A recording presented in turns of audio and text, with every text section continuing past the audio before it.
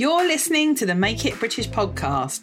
I'm Kate Hills and I'm on a one-woman mission to save UK manufacturing.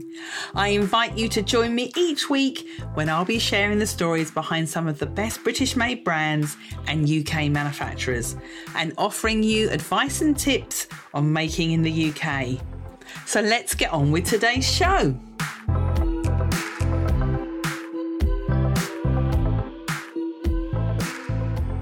Hello and welcome to episode number 170 of the Make It British podcast.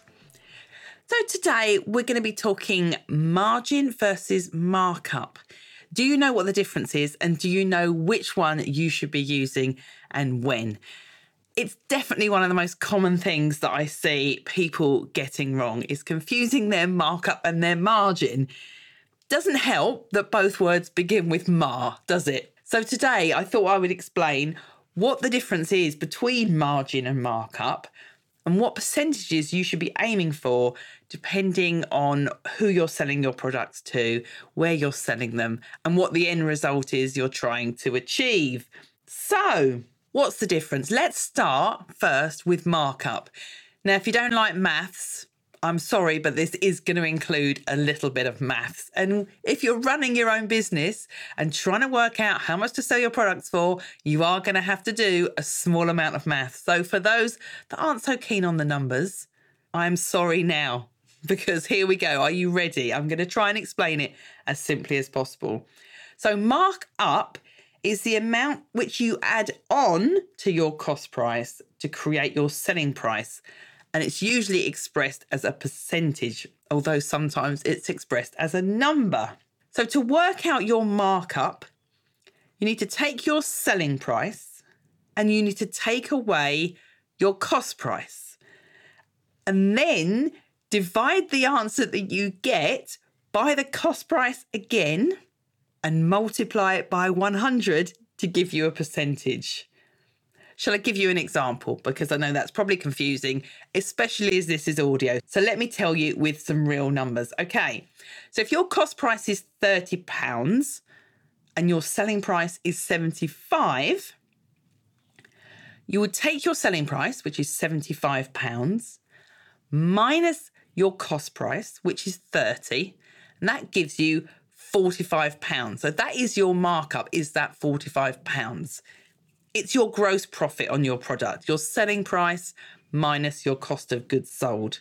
Then to get the markup as a percentage, take that £45 and divide it by the cost price. So 45 divided by 30 in this instance, which gives us 1.5. If you times that by 100, you get 150, which is your markup percentage. So 150%. So if you have a cost price of £30, you sell the product for 75, your markup percentage is 150%, or sometimes known as 1.5. I find it easy to think about the up bit, referring to it being the percentage that the price goes up from the cost price, and that is your markup. Now let's look at margin. So margin is the selling price of your product minus the cost price. And again, it's usually expressed as a percentage.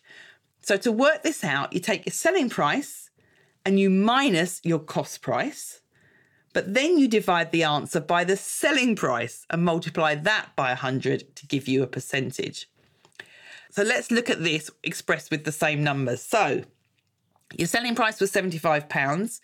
Your cost price is 30. So you're going to take 30 away from 75, which gives you your £45 again. But you're going to divide that 45 by your selling price, which is the £75. So the answer to that is 0.6. Times that by 100 and you get 60%. So in this instance, you would have a margin of 60%. So your selling price is 75, your cost price is 30, your margin is 60%, but your markup is 150%.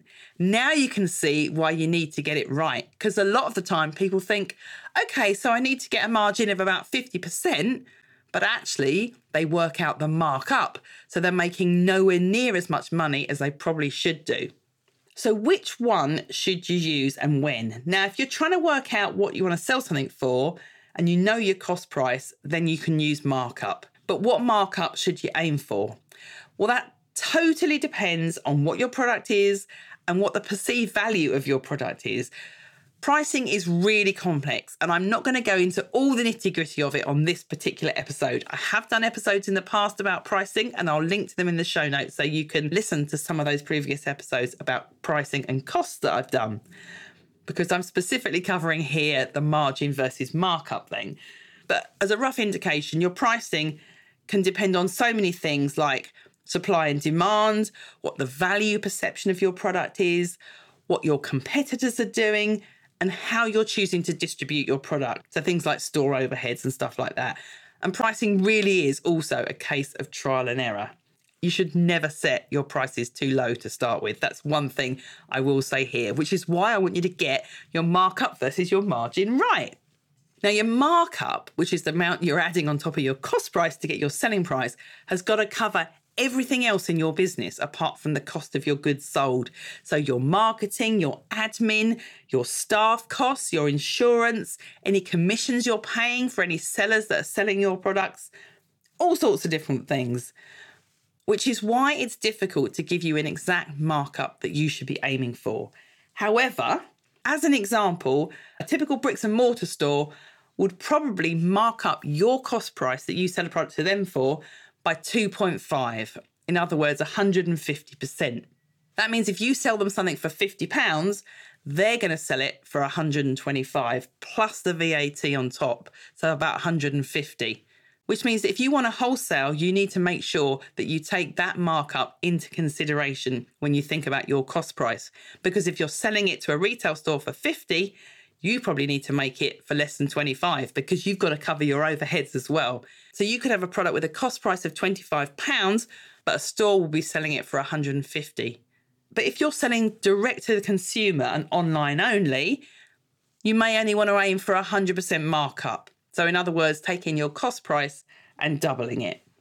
Now, one little thing that can catch new businesses out is that they don't account for VAT. So if you're VAT registered, it's easy. You just input your cost without the VAT, but you add it at the end once you've done your markup. But if you're not VAT registered, make sure you take the full price of all of your cost of goods sold, including the VAT that you're going to have to pay. Otherwise, you could end up out of pocket. So make sure you add on the VAT to the cost of goods sold. So what is a good margin to aim for? Now, 100% markup is the same as a 50% gross margin. And I would say you definitely want to be aiming for at least 50% if you're selling direct to the consumer, which is 100% markup. When I worked at a well-known high street retailer developing own brand goods for them, we were generally aiming from anywhere between 60 to 80% margin. Now, the reason those sorts of retailers have got such huge margins is they've got big store costs involved, big advertising costs. Some of the more nimble online retailers now probably have much lower margins than that because they're only selling online and they have the model of buying in much smaller quantities and turning over the stock much more quickly. Whereas your traditional high street retailer may have the stock sitting on the shelf for 10, 20 weeks. So they've got to cover the overheads all the time that stock is sitting there. So you can see how the margin does totally depend on the type of business, and it's very difficult to give someone an exact margin. The main thing is to make sure you make enough right from the start. Don't price your products too low that you don't make enough margin to cover your overheads, because that is how businesses kill their cash flow and go out of business very quickly. So I hope you found this useful and it managed to clear up any queries you had in regards to markup versus margin. Now, if you do want any help with things like pricing, selling your brand, manufacturing your products, I do have a select small group of people that I work with all the time in helping them do just that. If you want to apply, go to makeitbritish.co.uk/work with me and I'll be in touch. Thanks once again for listening to the Make It British podcast and have a great week. Take care. Bye-bye.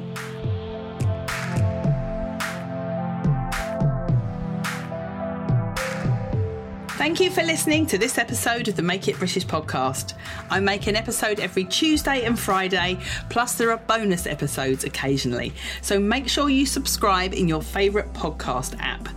And if you're looking to find British-made brands or UK manufacturers, check out the directory on the Make It British website, which you can find at makeitbritish.co.uk/directory. Thank you for listening. Bye-bye.